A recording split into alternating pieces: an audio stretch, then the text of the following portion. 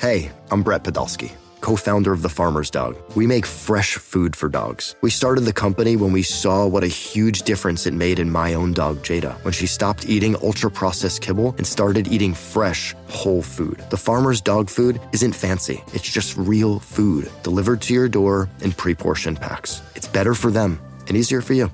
Get 50% off your first box at thefarmersdog.com/podcast. That's thefarmersdog.com/podcast.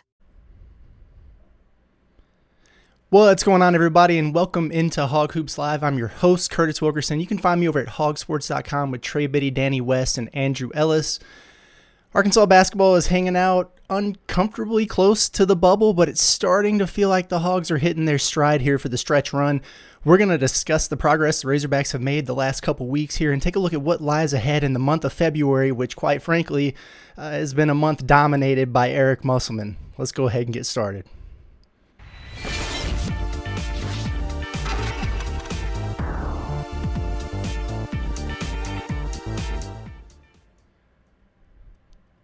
All right, you know all the ways at this point that you can watch and listen to the show. Be sure to throw us a like, a thumbs up, a 5-star review, subscribe. All those things really do help us out in terms of expanding our reach and getting out there to all the Razorback fans, so we certainly do appreciate that.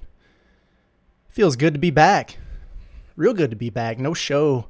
Obviously, last week, I apologize for that. I got home from that LSU game, that snow game in Fayetteville, with no electricity, and that was the case for me for more than 48 hours.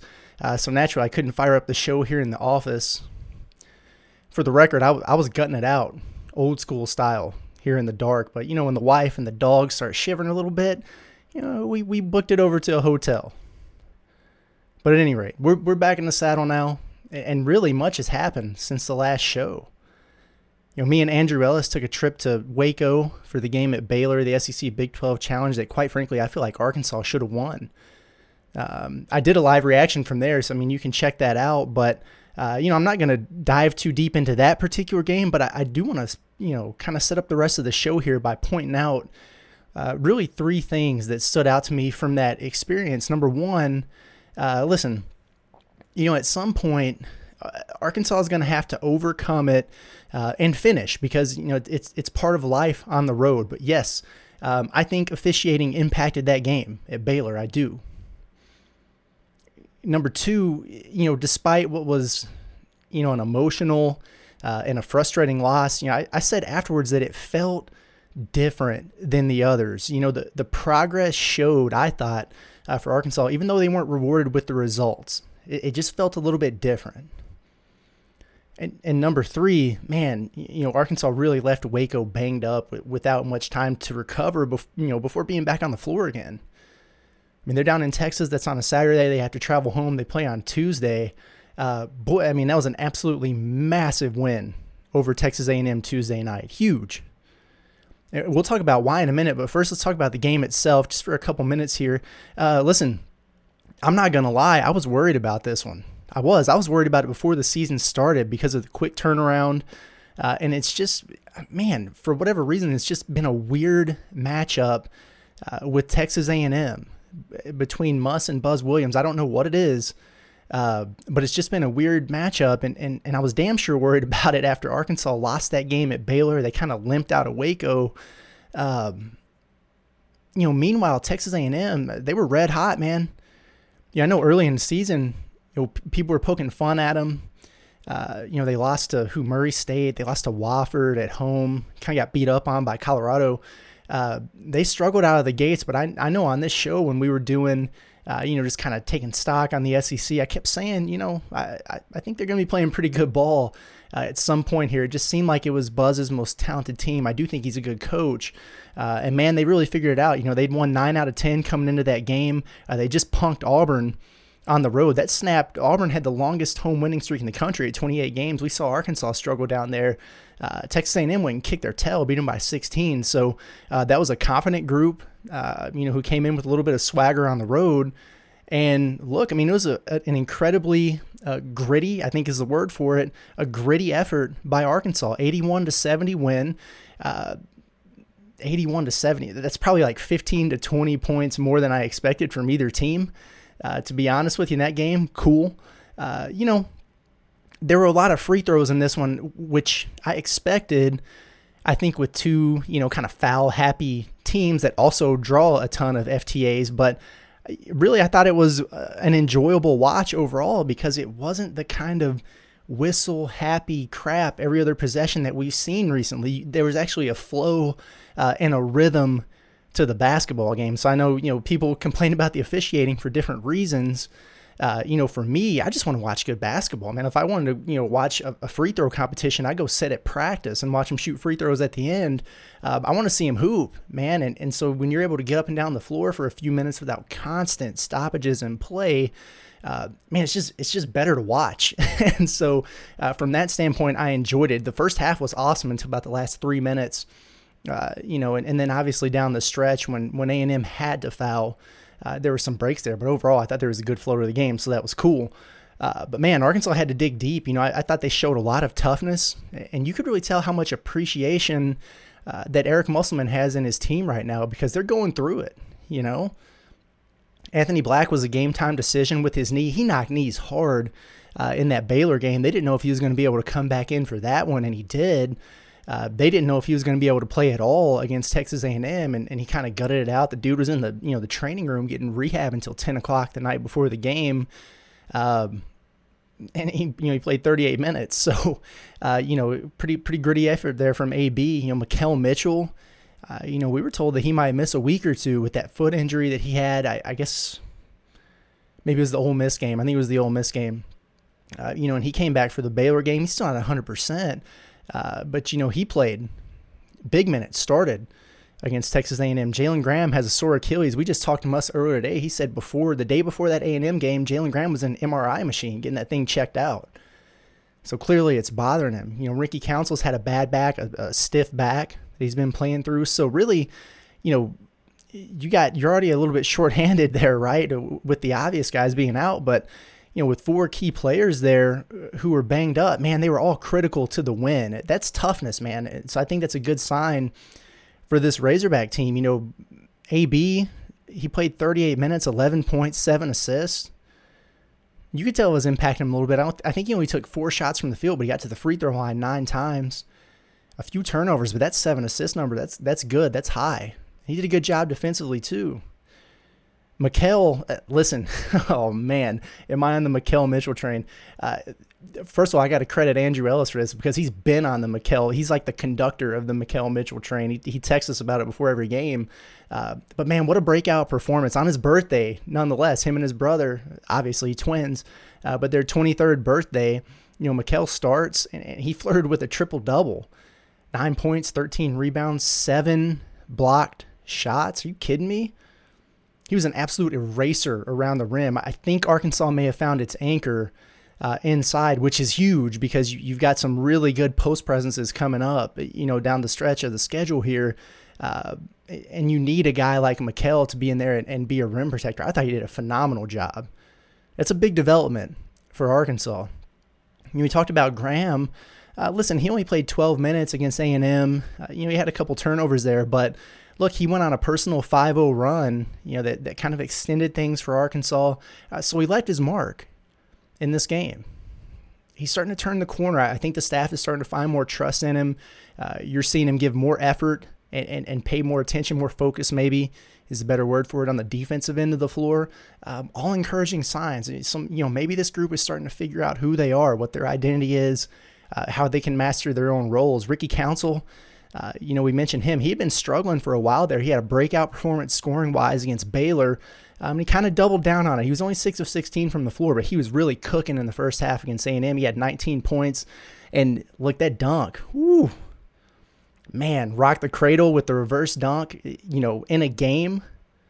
That's a ballsy move to do that in a game. But, if I could jump like Ricky Council, I'd try to do the same thing. I would put that dunk as just a slight notch below, what Trevin Brazile did to that poor kid from South Dakota State early in the year in terms of the best dunks of the season, but that was awesome. Yeah, and we talk about those 4 guys who were hurt and made such a big impact, but they weren't the only guys, right, who made their mark on this game. Devo Davis, man, and yes, I saw his turnovers that were costly there at times, but I also saw him like single-handedly force Texas A&M to extend its defense, which opens up so much offensively for Arkansas. How did he do that? He's become like a sniper from three out of nowhere. He buried a career-high 4 3-pointers in this game against Texas A&M, and he continues to be red hot from deep for Arkansas. His emergence as a three-point shooter has been huge for this team because they just haven't had that consistency. And we've seen how it impacts the way teams defend Arkansas. They just zone you to death. They close off the driving lanes and just makes things get clunky for the Razorbacks. But now, you have to respect what Devo's been doing of late. And just one guy can force a team to extend the defense and respect you from the perimeter a little bit. And it just opens up those lanes for other guys to drive and attack and find gaps. So it's no coincidence that the offense has started to look a lot better, have more flow. And it coincides with what Devo's doing as a shooter. Been huge for the team. I think Jordan Walsh deserves a shout out from this game. He came off the bench because Arkansas decided to go big. Texas A&M starts 2 big guys in Coleman and Marble, more of a traditional look. So Arkansas went with the twins there. I'm really impressed with Jordan Walsh because, leading up to the game, he thought that he was going to start because they weren't sure what they were going to be able to get out of Anthony Black. Maybe he finds out a couple hours before tip-off that he's coming off the bench. But, I thought he responded really well when he subbed in there. And he didn't play the first 10 minutes of the game either. It's not like he was the sixth man. That was Graham. So I think it was like the 9-minute mark or maybe a little before that when Jordan Walsh actually checked in. But he asserted himself into the game right away. And he didn't get in foul trouble, which is an entirely different conversation. But he looked good. He didn't pout. He didn't lose focus. He subs in, plays a great game, had 12 points. He was aggressive on the offensive glass. He stroked a 3 for the Razorbacks. So, hey, kudos to him. He's one of 4 guys who scored in double figures for the Hogs in that game. So, look, it wasn't a perfect performance. Offensively, 17 turnovers ain't it. 12 from the starting backcourt is problematic. Free throws are still an issue. I think they left, 8 or 9 on the board there, shot under 70%. So, a lot of things to work on, but they scored 81 points. They shot it well, 50% from the field. And man, it just looked better. Like I said, the spacing was present. A lot more active with their cutters off ball. There was better ball movement, almost too good at times with some of the extra passes they make, instead of taking a layup maybe. But hey, they got out and ran in transition quite a bit. So I thought Arkansas was solid. 6 of 18 from 3. You'll take 6 makes on 33.3% shooting from 3 with this group. Absolutely. Defensively, I thought Arkansas was like almost tremendous, right? I mean, they could have had some more steals. I think they only forced 8 turnovers. But, man, they really contested at a high level. They blocked 13 shots. 13 block shots. 10 of them were between the twins there. The Aggies were 15 of 39 on layups. So they missed 24 shots around the rim. And you can give the Twins a lot of credit for that. And just Arkansas's length overall. That's the one thing they had. If you think about the A&M guards, Wade Taylor, Radford, those are explosive players, but they're not that tall. I mean, you've got a 6'6" guy in Council. You've got a 6'7" in Anthony Black. Devo, he's 6'3", 6'4", but he's got that length. Man, that stuff is just disruptive. So it's kind of wild, if you look at the final stats from that game, and then we'll move on. But, Texas A&M was +9 in turnover margin against Arkansas. They had 24 extra possessions because they got 24 offensive rebounds, which is crazy. So what that means is the Aggies had 20 more shots on goal than Arkansas in this game. They took 20 more shots than Arkansas. They lost by 11. That's nuts. How does that happen? Well, the Hogs didn't get killed on those second chance opportunities that Texas A&M had because they contested everything in there. They didn't get lit up from 3. Right? Arkansas only gave up 4 3-pointers, and they shot 16% higher from the field. Arkansas held Texas A&M to 34% shooting. They shot 50% themselves. So, yeah, Texas A&M took 20 more shots in the game, but they got clamped. They shot 20 more. Arkansas made 2 more, and that's what counts. So, I thought it was a big victory, and quite honestly, I feel like this is one of the biggest swing games of the season for Arkansas. If you win that game, you kind of recapture that momentum because they were rolling pretty good going into that Baylor game, right? You had a couple feel-good wins, get-right games at home. Then you lose that tough one at Baylor, even though you played well. And so it's kind of a big point there where you can kind of recapture that momentum. You got a 3-game winning streak at that point going in league play.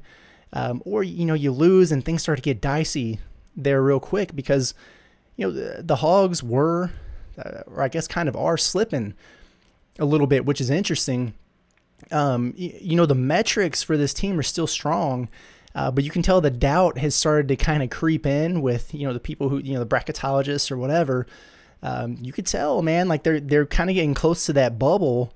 There's some reputable bracketologists there that are sending Arkansas to Dayton for that first 4 for those playing games. That's gross, right? So, the Hogs need some quality wins. I think a double-digit quad 2 victory over an A&M team that I think is a potential tournament team, that adds a little seasoning to the beef that Arkansas needs. So, job well done. And it was in Bud Walton, which... I'm Sandra, and I'm just the professional your small business was looking for. But you didn't hire me because you didn't use LinkedIn Jobs. LinkedIn has professionals you can't find anywhere else, including those who aren't actively looking for a new job, but might be open to the perfect role, like me. In a given month, over 70% of LinkedIn users don't visit other leading job sites. So if you're not looking on LinkedIn, you'll miss out on great candidates like Sandra. Start hiring professionals like a professional. Post your free job on linkedin.com/recommend today. Introducing the Two-Way V4, where groundbreaking fuel cell technology meets fresh foam cushioning for the ultimate performance. With Fuel Cell, each step feels explosive, delivering unparalleled energy return. Paired with fresh foam, experience maximum comfort throughout the game. Its lightweight textile upper offers support and breathability without sacrificing agility. Whether you're hitting the clutch shot or locking down the opposition, the Two-Way V4 gives you the tools to play at a high level. Learn more and purchase the Two-Way for yourself at newbalance.com. I have 2 things to say about this. One, it just sucks for Arkansas and Muss and the team that you've had 2 SEC home games here that have been impacted by winter weather. First of all, I hope it's still kind of nasty here in Fayetteville. It's getting better. I hope everybody in Central Arkansas and on down is doing okay. I think it was worse down there, but it just kind of stinks for this team that you've had 2 crowds impacted by this, where you haven't been able to pack the house to watch this team. But on the flip side of the coin there, the people who have shown up, first of all, the students have been incredible. They've been turned out in droves. And the people that have been braving it and coming out to these games, man, it was loud. Like it made a serious impact. They were engaged. They were rowdy. And so the atmosphere has still been awesome. And so I think the fan base deserves a lot of credit for that. But, to go back to these home games, like the margin for error with this Arkansas team at home now is 0. None. No slip-ups. Like you had to have that A&M win, and you got it. The remaining home slate here, as I look at it, Mississippi State, Florida, Georgia, and then the regular season finale against Kentucky. In my opinion, those are all non-negotiables for Arkansas. You got to have them. They're going to have to put some work in on the road, too, down the stretch. We'll look at the big picture in a minute. But it does start with South Carolina. The Gamecocks are bad. I mean, there's no sugarcoating it. I mean, they're just having a rough season. I don't mean to be disparaging there, but I mean they're the worst power conference team Arkansas has played outside of Louisville. But it's a first year head coach. They're just in a rebuild. Lamont Paris, I think, is a good coach. He's just building the program. They're 8-14. 6 straight losses. They're 6-5 at home. They're 0-5 at home in SEC play. You look at some of the games that they've lost this year, to Colorado State, Dayton, Furman, George Washington, UAB, East Carolina. Like SEC teams shouldn't really be losing those games. But, you look at it from Arkansas' standpoint, and you haven't won a game on the road all season, with losses at LSU and at Vanderbilt. So you can't really take anything for granted regardless of, how good you're playing right now, or the fact that, I think KenPom has Arkansas as 14-point favorites on the road in this game. And to add to that, South Carolina is capable of playing good basketball. They beat Clemson, who's 10-2 and leading the ACC right now. They beat Kentucky in Rupp. And Kentucky was going through it at the time. But, I mean, to go on the road and do that is still impressive. They've been competitive in games, overtime losses to Vanderbilt and Georgia. So, they've got a star player in G.G. Jackson, 2023. He was the number 1 ranked player in the class of 2023. He reclassed up. So he's a young guy, but he's doing a great job for South Carolina so far. So they've got some star power. I think that matchup has Devo written all over it. It's interesting, G.G. Jackson's 6'9", but he's a big guard. And, I remember before the Alabama game for Arkansas, I was thinking about Brandon Miller, and I was like, man, I feel like Jordan Walsh could be a good matchup for him. But they played 2 bigs. And so then what are you going to do in terms of your lineup? I thought maybe Anthony Black because of his length. And then Arkansas comes out and they put Devo Davis on him, who's given up like 6 inches of height, and he did a great job. And it made a lot of sense in hindsight after watching that. So I wouldn't be surprised if Devo's on G.G. Jackson. We'll see. We got some other guys, a couple shooters. Their backcourt's pretty strong. So, listen, Arkansas should cruise in this one. If you don't get over the hump on the road here, I don't know when it's going to happen.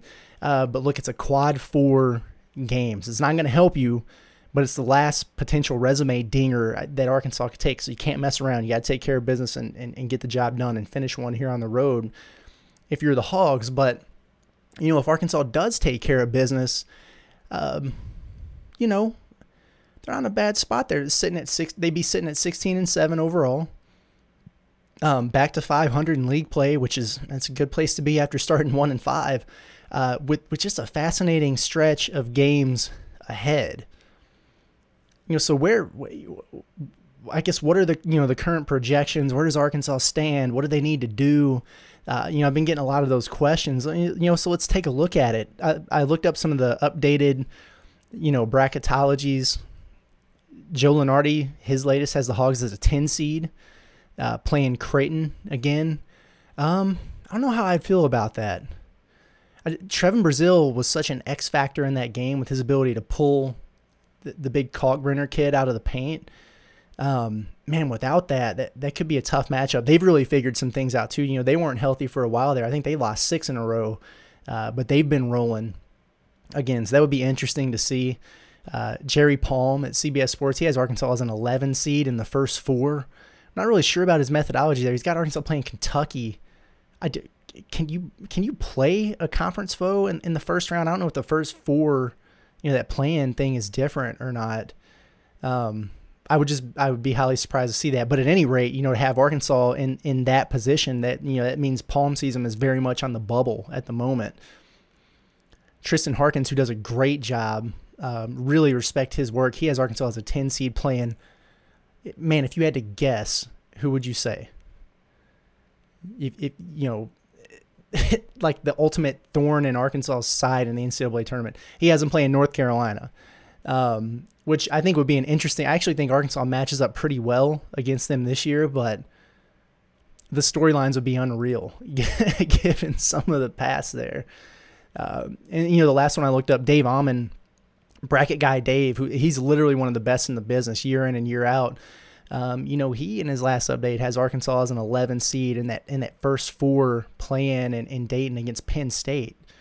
So they're kind of hovering in, uncomfortable territory there. The bracket matrix, which is awesome. I've mentioned it before on the show. It's like a compilation of the most reputable bracketologists. It has Arkansas right now in 83 of the 88 brackets. With an average seed of 9.34, so kind of hovering on that 9-10 line right now.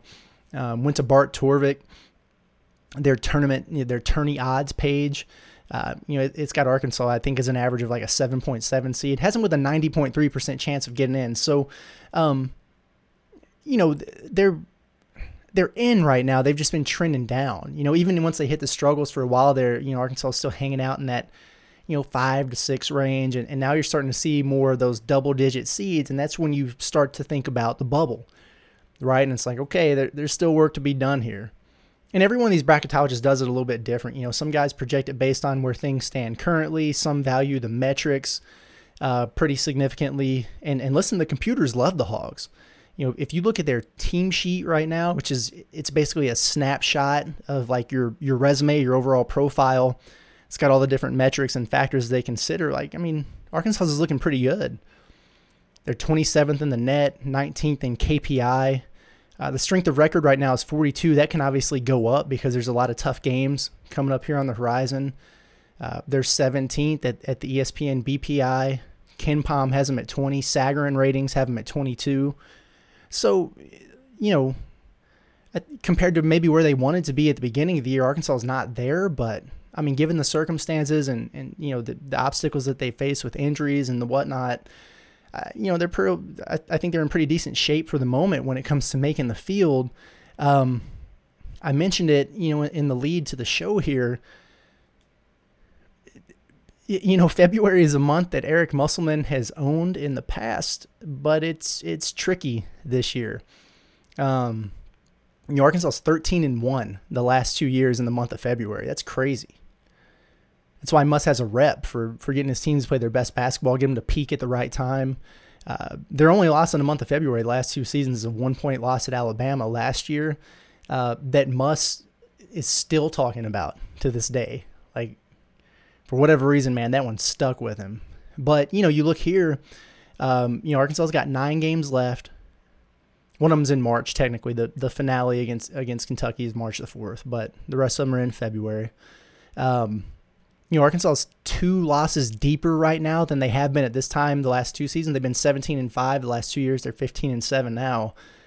I asked Muss about it in the presser earlier today. I was like, hey, you guys, roll in February, like what's the recipe for success there? And you feel like you're kind of turning the corner towards playing that kind of basketball again. And, he kind of went back to that and was like, we've lost, he said 3, but it's been 4 one-possession games, 3 of them on the road and 1 of them in Maui. It's just like 1 shot here, 1 stop there, 1 rebound, 1 less turnover, whatever. And a couple of those go your way, right? It's like Arkansas hasn't been able to catch a break in these close games. But they're really close to being right, kind of in line with where they were, but they're not, so, hey, maybe they go 9-0 the rest of the way, but I do think it's a pretty tall ask, so how much work does Arkansas need to do to be safe, in terms of March Madness? It's been pretty fun on our message board. There's been a number of these threads that are like, is there a magic number for wins? I know a lot of the computer projections are saying 20 wins, for Arkansas. Is that enough? I think it depends. Typically in a league like the SEC, you feel good about your chances if you get to that 20 win mark. In Arkansas's case this year, that would make them 9-9 in league play, which being 500 in the league, it's not like an absolute must, but it's generally like an unwritten rule for your typical resume. There can be exceptions, like if you did a lot of work in the non-conference, but usually you want to be at least 500 in your league, or unless your league is really, really strong. And I don't think the SEC qualifies, maybe like the Big 12 or people are going to get mad about this, but even like the Big 10 right now. So it'll be interesting to see, last year the league there was like a 5-way tie at the end of the regular season with teams who were 9-9 in the SEC.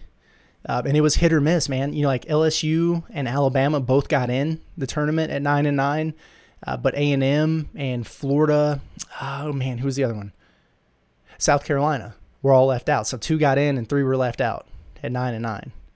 So, in my opinion, it would be more about how you got to those 20 wins or 9 in league play as opposed to just reaching that benchmark. Because I think right now, with Arkansas, because again, you look at all the metrics that I just rattled off, all their rankings and these things that matter and that, what people look at, and you kind of look at that and you go, well, how the hell are they, a 10 or 11 seed in all these brackets? Well, I think what's getting them right now is the road and quad 1 record looms pretty large. As it stands right now, Arkansas has 0 road wins. We talked about it. Arkansas also only has 1 quad 1 victory. Listen, the Razorbacks have some nice wins. Don't get me wrong. Like San Diego State, Oklahoma, Missouri, Texas A&M, those are all good wins. But only San Diego State meets that mark right now of being a quad 1. So you go and you look at the net, and you dive into the numbers a little bit, Arkansas is 1-5 in quad one games. So if you go look at the list, St. Mary's is the only other team in the top 30 of the net that just has one quad one victory. St. Mary's and Arkansas, that's it. I mean, there's opportunity for more, 4 to be exact at the moment right now, but those are all road games where you haven't won yet.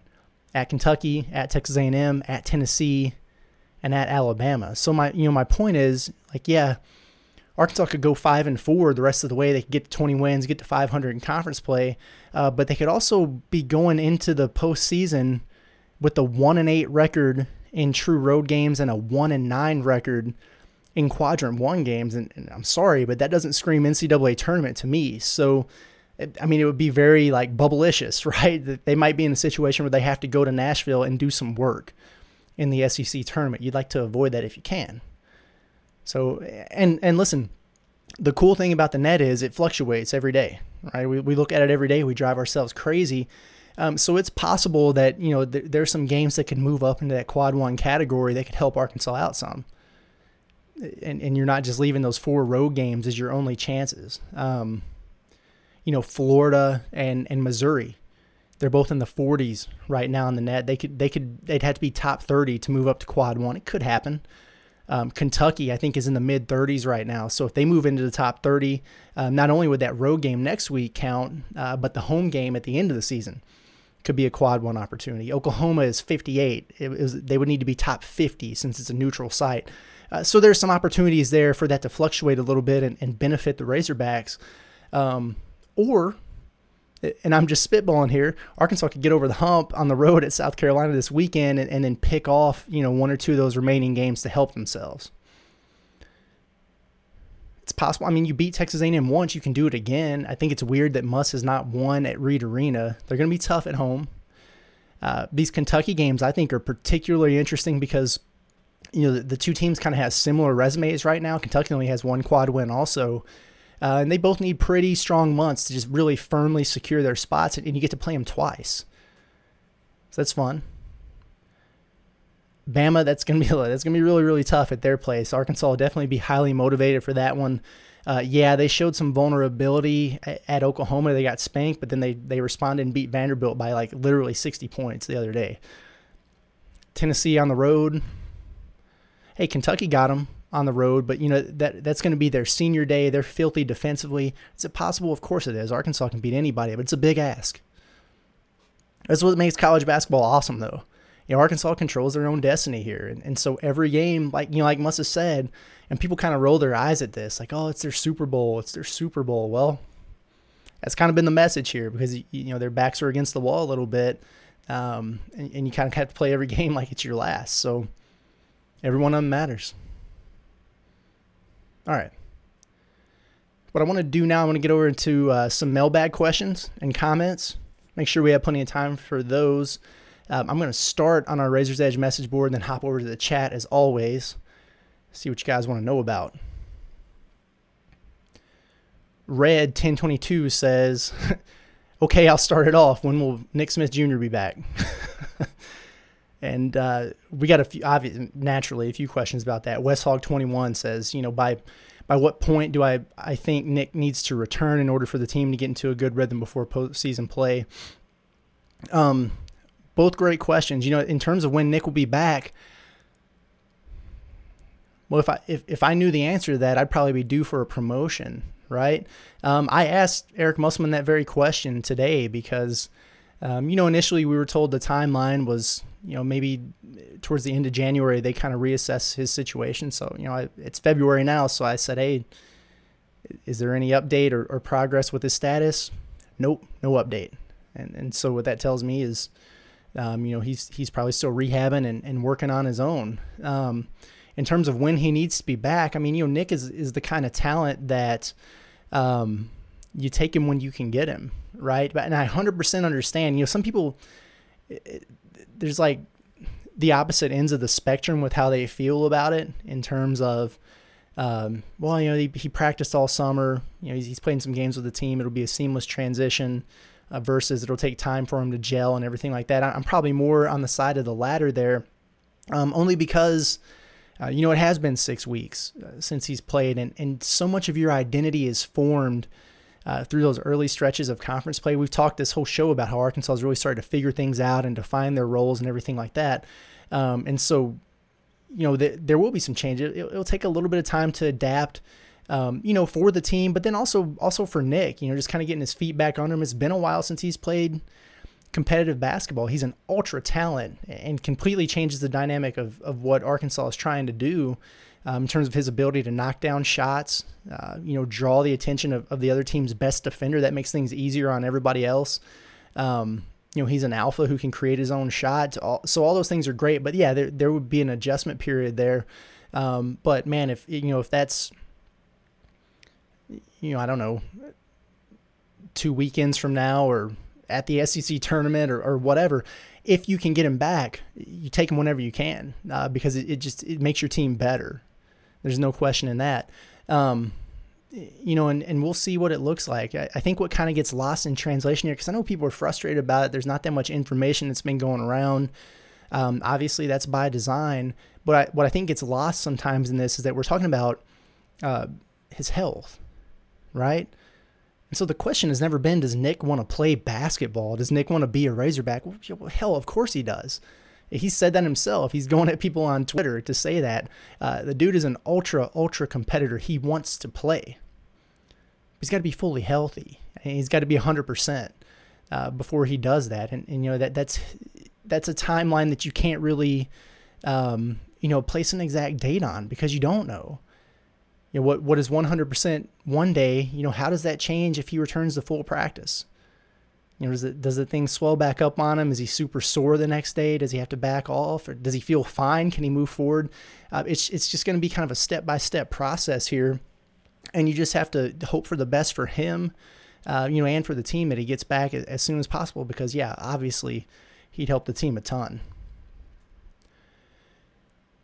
Runway 3886 says, more Mitchell brothers, please. Can you talk about their impact that they've had on the team in the month of January, and how do they compare with other bigs' performances in the SEC? Well, Makai, he's kind of been Mr. Consistent for Arkansas, really. I mean, he's a guy who can, I think, get a near double-double for you every night if he stays out of foul trouble, which has been an issue for him at times. I love his versatility. He can play the 5. Obviously, he started at center most of the year, but he can also play the 4 in the right matchups. I mean, he started alongside his brother, in the last game, which is cool to watch, right? I think he's a great one-on-one defender and rim protector who could improve as a help defender. I think that's an area he could work on. Offensively, he's a great roll man, good in pick and roll and dribble handoff. I think they could dump it into him on the block a little bit more and be aggressive with him to score, because he's got a bag down there. He's got great footwork. He's a good finisher. He's over 60% on the season. I wish he was a little bit more aggressive to score. And, I think sometimes when Arkansas hits these droughts, you think about your big playmakers. Ricky, AB's has been a guy they've looked to go get a bucket. Devo, obviously, emerging now. Listen, it's a little bit old school, but when I was a coach, we would set up a play and dump it into the post, go one-on-one, and get a high percentage shot and knock that thing down. I think he's a guy you could do that with to snap some of those droughts. And then Mikal, yeah, like I was saying earlier, Mikel's emergence is absolutely huge for this team. When Trevin Brazile went down, I kept asking Muss about another big man stepping up, and he kept telling me, it's Jordan Walsh that's doing that. Jordan Walsh has filled that role. Which I 100% agree with that. But what I was getting at is just the need that I perceived, at least, for another big body to be in the rotation. For this very moment in the SEC, Mikal is a top-notch rim protector. He led the A-10 in blocked shots, and that's a good league. He's physical. He's deceptively athletic. He plays with good verticality. He was brought here to do exactly what he did against Texas A&M, and so now I think he's established himself, and we'll get to see if that translates to what's coming up in terms of post presences that Arkansas is going to face, because you look ahead, you see Oscar Tshiebwe twice. Everyone remembers the dude coming in, gobbling up rebounds, pushing off, camping in the lane. Arkansas was able to win in Fayetteville despite that, but it's going to be the same thing again. Arkansas went out and got the Twins for this very reason. So we're going to get to see that twice. Colin Castleton, a guy that's been a thorn in the Razorbacks' side for, it feels like, a decade now. He's still at Florida. They'll get to see him again. That's why the Twins are here. That's why Mikel is here. Tolu Smith from Mississippi State, another guy. It feels like he's been playing for 10 years. He's having a great season. Man, that's why those guys are here. So I'm really anxious to see how they continue to progress over the course of the next month here, because they're really, really important to what Arkansas is trying to do, especially on the defensive end and on the backboards. Hog Papa 55 says, who comes back next year? Woo. Who knows, man? I know the staff would prefer to have more continuity next year than they do this year. So we may see more of a push for it. And pull up the roster. You know, Nick and AB, I think it's a foregone conclusion they're gone. I mean, those guys are going to be lottery picks. Kamani's out of eligibility. But, you know, then you've got Ricky, Trevin, and Jordan Walsh, who probably all have a decision to make, right, about stay or go pro. Look, based on Arkansas's track record, it wouldn't surprise me if all three of them left. I mean, I'm not saying that will happen or that I necessarily agree with that, but you know, that's what we've seen. I think Ricky would be a guy that you'd love to have back. But man, he's starting to kind of climb up those draft boards again. He stagnated for a bit there, but I'm seeing some that have him late first round, early second. I mean, he's been in college for 3 years now. Like if that's the feedback he's getting, he should go. Brazil, you could debate all day whether or not he should come back. I haven't seen him pop up on as many draft boards, so maybe. You know, and then Walsh, I think he could probably use another year of development and work, but they can do that in the G League too. And he's such an immense talent. He's got all the, you know, the intangibles, the measurables. There's going to be some guaranteed money there for him too. So we'll see on those three guys. You know, with that being said, I think you do whatever it takes to try to get at least one of those guys to stick around. And then, man, you call it a grand slam if you can get anything above that. You know, Jalen Graham, the Twins, these are guys who both have an extra year of eligibility, that COVID year.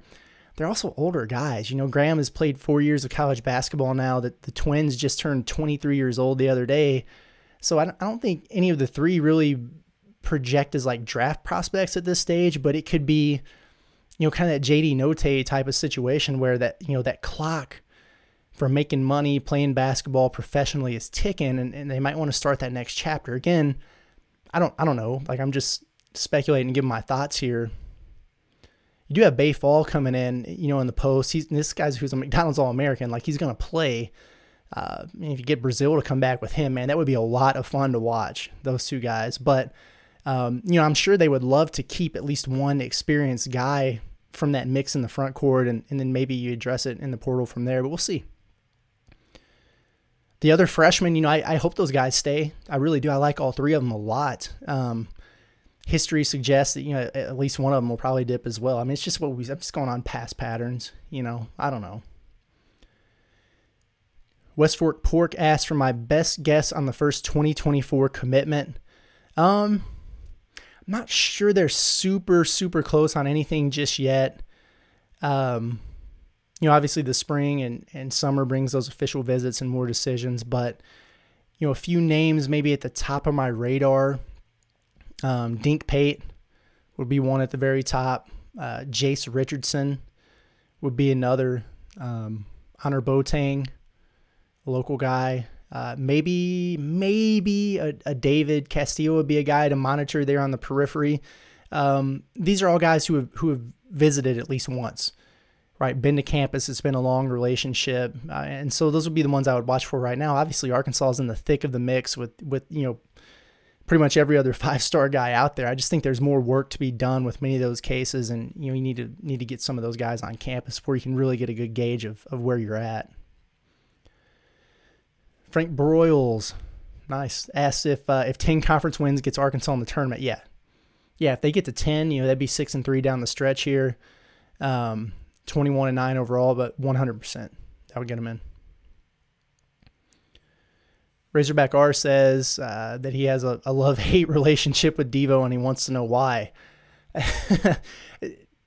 Devo's an enigma, man, and I think many feel the same way. You know, you love the charisma, what he's done for the program, the leadership, the flair, the clutch gene, the three-point shooting now, the lockdown defense. You hate the unnecessary turnovers that become dunks on the other end, but, you know, it's just a day in the life with Devo, who the dude has been so much fun to cover. And quite honestly, right now, he's playing at an all SEC level. He's been terrific. This is the best basketball he's played in his career. And I got to give him a lot of credit, because he was struggling. All right, we've talked about some of the, there was a point there where he was shooting 13% from three. He was kind of bit by the turnover bug. Would have some games where he just really, wasn't making a ton of positive impact, but he has really turned it around. He's living in the gym, putting in work, and I think he understood, and maybe it took him a little bit to figure that out. Last year he was looked at as a leader, but you had some other guys who really emerged there. This year he really had to take, the bull by the horns there and just take the reins of this basketball team, and he's done that. And I think it directly coincides with, Arkansas playing better ball now. All right, a couple more real quick, and then we'll hop over to the chat. Josh Woolley asks about sending a big man as a trapper at half court. Arkansas has been doing this lately. Like he mentions here, it worked against Baylor, maybe not so much against Texas A&M. How often should we do it? I really like that Arkansas is doing that against Baylor. Like, if you identify a matchup where there's a guy that you perceive to not be a threat, or someone that you can live with taking shots, and then you have somebody who you don't want touching the ball, go trap him. Go trap the ball out of his hands. I thought Arkansas did a really good job with that in the first half at Baylor. They had Jalen Graham on the kid number 33 from Baylor, and they didn't care if they left that guy open. So they were sending Graham to trap right across half court, and it was getting the ball out of Flagler's hands, or it was getting the ball out of Keontae George's hands, whatever, early. And you're fine with that. If they've got three stud guards and it's another guy who's beating you, well, shake their hand and move on. But, if you can eliminate and take one of those guys out of the game, then that's huge for you. I remember Arkansas started doing that a couple years ago. It was in that comeback win against Auburn at home, where Sharif Cooper, and the dude was just really, really hard to guard. And so Arkansas started using Justin Smith as that trapper, that shadow guy, just bringing him off his man. I can't remember who he was playing off of, but they didn't care. They just wanted to get the ball out of Cooper's hands. And they did that. And it was a large reason why they came back and won that game. So I think it's been pretty cool to see him doing that. Looked like they tried to do it a little bit with Taylor, maybe Radford for Texas A&M. Those guys were able to split that at times, and it was doing some damage to Arkansas. So if you're going to do it, the trap has to be effective. You have to get the ball out of the dude's hands, or at the very least make him pick up his dribble. Otherwise, you're kind of running into some tough situations there where they have numbers and they're able to get back on the offensive glass. They'll keep doing it. 870 Hog 704 wants to know if I'm going to South Carolina. Unfortunately, I'm not.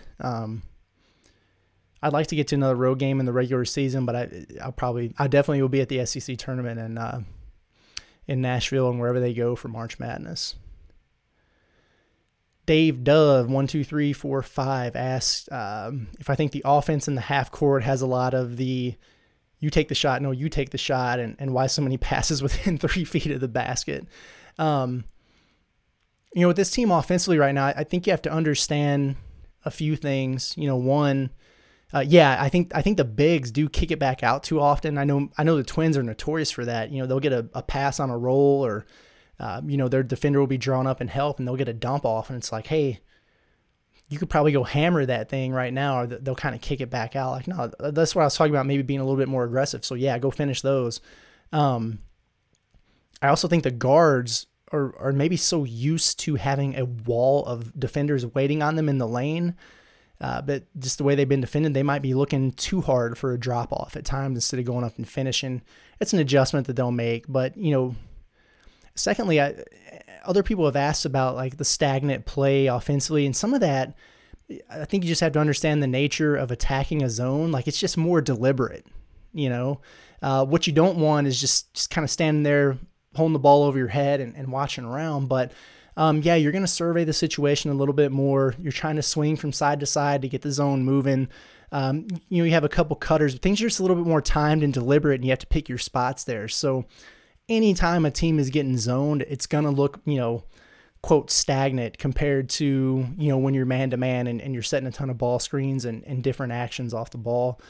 In man-to-man, I think Arkansas just doesn't have a lot of pull-up shooters, so the shots don't come as often within the flow of the motion. so much as they really rely heavily on attacking ball screens, getting to the teeth of the defense and either kicking out or dropping off. And so, yeah, it does look like a lot of, two-man game or one-on-one situations, but I think it's just kind of the style of team that they have right now. Okay. Let's hop over to the comments. Jackie Price says, Woo Pig Suey. Love it. Cody L. James said, hell yeah, I need some Hog Hoops Live today. Work's been a pain. Yeah, I wanted to do it yesterday. There's so much stuff going on with the football signing day stuff. We had those press conferences and everything, so gave it an extra day. I really wanted to. I had a lot to say after that LSU game last week, but, no power. And no, I don't have a generator. A lot of people have said that to me. Like, I don't know, like, it's Fayetteville, Arkansas. Man, I didn't think I needed one. I moved 5 hours south. I thought I was past that crazy winter weather, but it's been tough in Northwest Arkansas here. Zach Hall, my man, my weatherman. It's my guy Curtis is the best in the game. Love the show, brother Woo Pig. Appreciate you, man. Hope you're good out there. I'm sure you're busy. Cody L. James, hear anything lately on Holland? Nah. I mean, he's still signed at Texas. The Longhorn basketball account is tweeting about him. He was at a game recently. I don't think we're going to hear anything about that, to be honest with you. It'll probably just depend on what they do with that coaching situation. I think if Rodney Terry keeps the job, he stays. I think if they hire a coach that he's content playing for, he stays. So, hey, could certainly be wrong. But, yeah, I mean, I just don't think there's any update really to be had there unless he requests out of that national letter of intent and opens things back up. And so far that hasn't happened. And we're, 2 months out, past him, Chris Beard getting arrested and then fired. So I haven't really heard much there. Cody also says, good to hear Nick is close to 100%. If he comes back, do you have any concerns about? Yeah, we kind of hit on that stuff. And again, I don't know. I guess he told Jimmy Dykes that he was 90% or something. So, yeah, we'll see. I know it's a frustrating deal for people because they want to see him out there, but I guarantee you it's more frustrating for Nick because he wants to be out there. Chemistry is probably not the word I would use so much as just kind of getting back into a flow of things. To be a natural progression there. We saw it, when he missed a few games and came back early in the season. Really, it wasn't until right before he went out again where they were starting to hit their stride. Like I thought it was that Oklahoma game, where he was 2 or 3 games in at that point where he really looked good. Now he's set out longer, at this point. And the competition is much greater. So, and things have changed in terms of what Arkansas is doing philosophically. So, maybe it'll be a little bit more of a curve for him. But, like I said, man, if you get the opportunity to get that dude back, you take it and run with it. MP Rich says, Woo Pig Suey, what'd you think about the hook and hold on AB? It's whatever. I'm not too beat up about, a hook and hold call so much as I am like, man, does AB not just get like hit in the face every game? It was so funny because somebody actually asked him about that in the press conference today. And he was like, yeah, I think most of the time it's unintentional, which it's probably true, but like he gets hit in the face, but it's like he's a boxer. The dude just takes a beating. I think Bob Holt said it was, he's kind of like a quarterback, taking hits in the backfield. So I would like to see some of those called a little bit more, like if we're going to call touch fouls on Jordan Walsh on one end of the floor, if AB's catching a right hook, maybe we can at least send him to the free throw line, it's nuts. West Glass says it's just an injury year for all the Hogs teams. Yeah, man, it's been tough.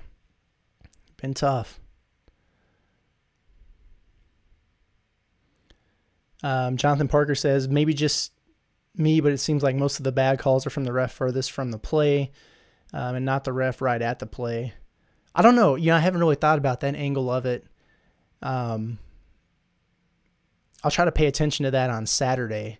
It's a little bit easier, watching on TV on the screen. You can stop and kind of go back, in the moment, like in Bud Walton and stuff. It's a little bit harder to get a gauge for that.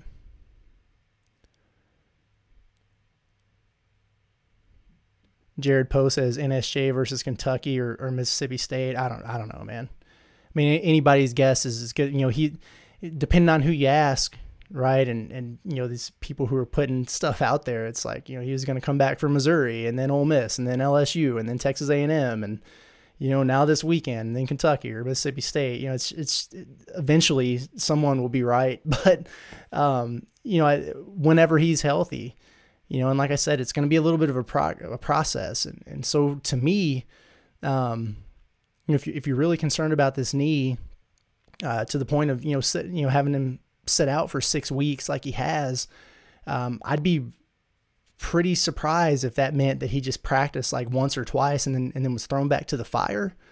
That would seem like it would kind of defeat the purpose to me. But I say that with also knowing that I'm not privy to knowing anything that he's been doing. I don't know what his rehabs consisted of, his treatment, his individual workouts. Like I have no idea, how far along he is in terms of conditioning and strengthening and the dynamic activities he's doing. So it's impossible to say. I would be really happy if and when he gets back out there, just like everybody else.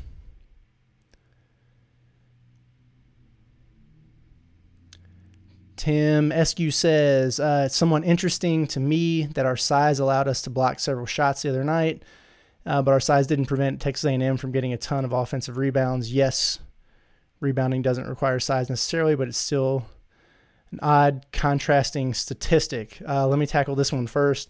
I agree with that. I think some of it is if you're blocking a shot, then you're automatically not in position to rebound, right? Like it's really tough if I'm Makel Mitchell to contest a shot at the rim and then, turn around and get boxed out in time. And so I think that, like Coleman, for example, I think some of his rebounds came from that, like a miss, and, he's got his defender off his feet and he's able to get that second jump and get a tip or secure that thing back. So I think that's some of it.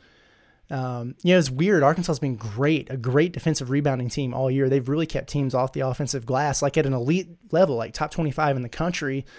They gave up probably too many against LSU. They gave up a lot against Baylor and a lot against Texas A&M. Now, both of those last two teams are really good offensive rebounding teams, but certainly defensive rebounding is something they got to work on because, man, I mean, it's like I said, Oscar Tshiebwe, you got to see that dude twice. He'll get 15 offensive rebounds by himself. So it's definitely an area that they're going to need to work on here.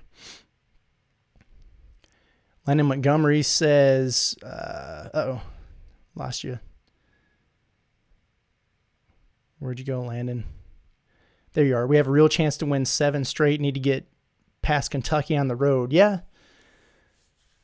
I mean, again, it's going to be tough sledding. It's hard for me right now to look at it, when they haven't won a road game and say, oh yeah, they're going to go beat this team and that team on the road. And, I think getting over the hump against South Carolina will help. But yeah, that game at Rupp is huge.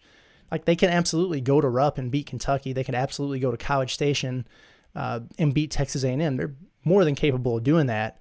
Will they? Yeah, we'll see. Lennon also says, what chances do you see Muss potentially being on the move in the offseason? I don't like that Texas has still not found their coach. They're going to come calling. I mean, I wouldn't be surprised at all if that happens. Boy, I'd just be really shocked if if Arkansas didn't make it very much worth Eric's while to stay. I think he understands what he's got here. Think about the last couple games here. We talked about it earlier. Like they've been snowed in. You've had these huge crowds that have made an impact on the game. He's gone out of his way to recognize that. Talk about the best student section in America. Praise the crowd for what they've done. Like he realizes he's got a really good thing here. Do I think he's going to stay at Arkansas for 25 years and retire? I don't know if I go that far, but I don't know that that he's really compelled to leave right now unless somebody just gives him a crazy offer that he can't refuse. Let's see. Some more chat about that. We talked about the freshmen a little bit. Transfer or come back. Who knows? I hope they all come back, but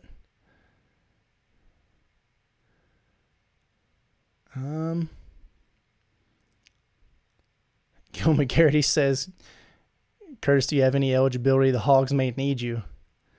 You're one guy that saw me back in the day playing a little bit. You know I can't play in the SEC, man. I will tell you this, though. Our media group, my guys that I work with, colleagues, up until the last couple of weeks, it was an abnormally warm January. We got out and mixed it up, man. We had like a media 4-on-4, maybe it was even 5-on-5. We had quite a few guys out there playing ball, and it was a lot of fun. We need a lot of work because we were gassed, man, but it was a blast. Chris Corley says, what specifically qualifies for the one and done rule? Playing in a certain number of games, just enrolled for a year, and has he fulfilled his one and done if he plays no more? Nick, that is. Yeah.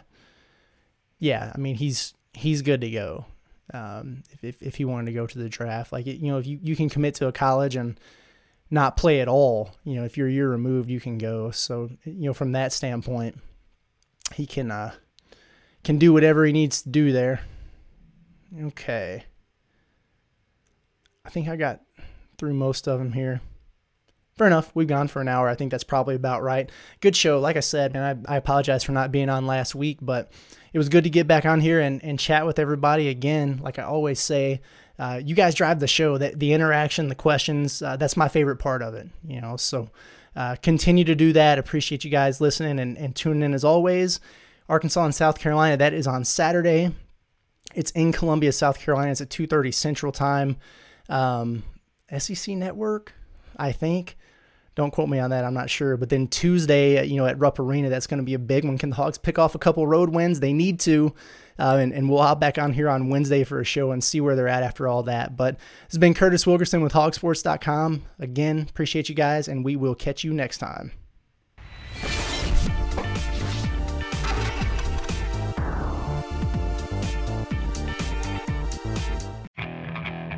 Okay, picture this.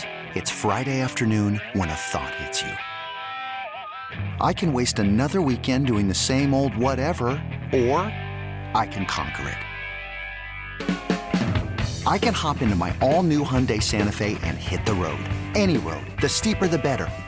Because my all-new Santa Fe is available with H-Track all-wheel drive, so I can hit the trail without a worry in the world. Heck, with 3 rows and best-in-class rear cargo space, I can pack the whole family in with all our gear. We've got available dual wireless charging for our phones, so we'll never lose touch with civilization, and we won't lose touch with the primordial power of Mother Earth. So which is it? Waste the weekend or do something a little more epic? And conquer it in the all-new Hyundai Santa Fe. Visit HyundaiUSA.com or call 562-314-4603 for more details. Hyundai, there's joy in every journey.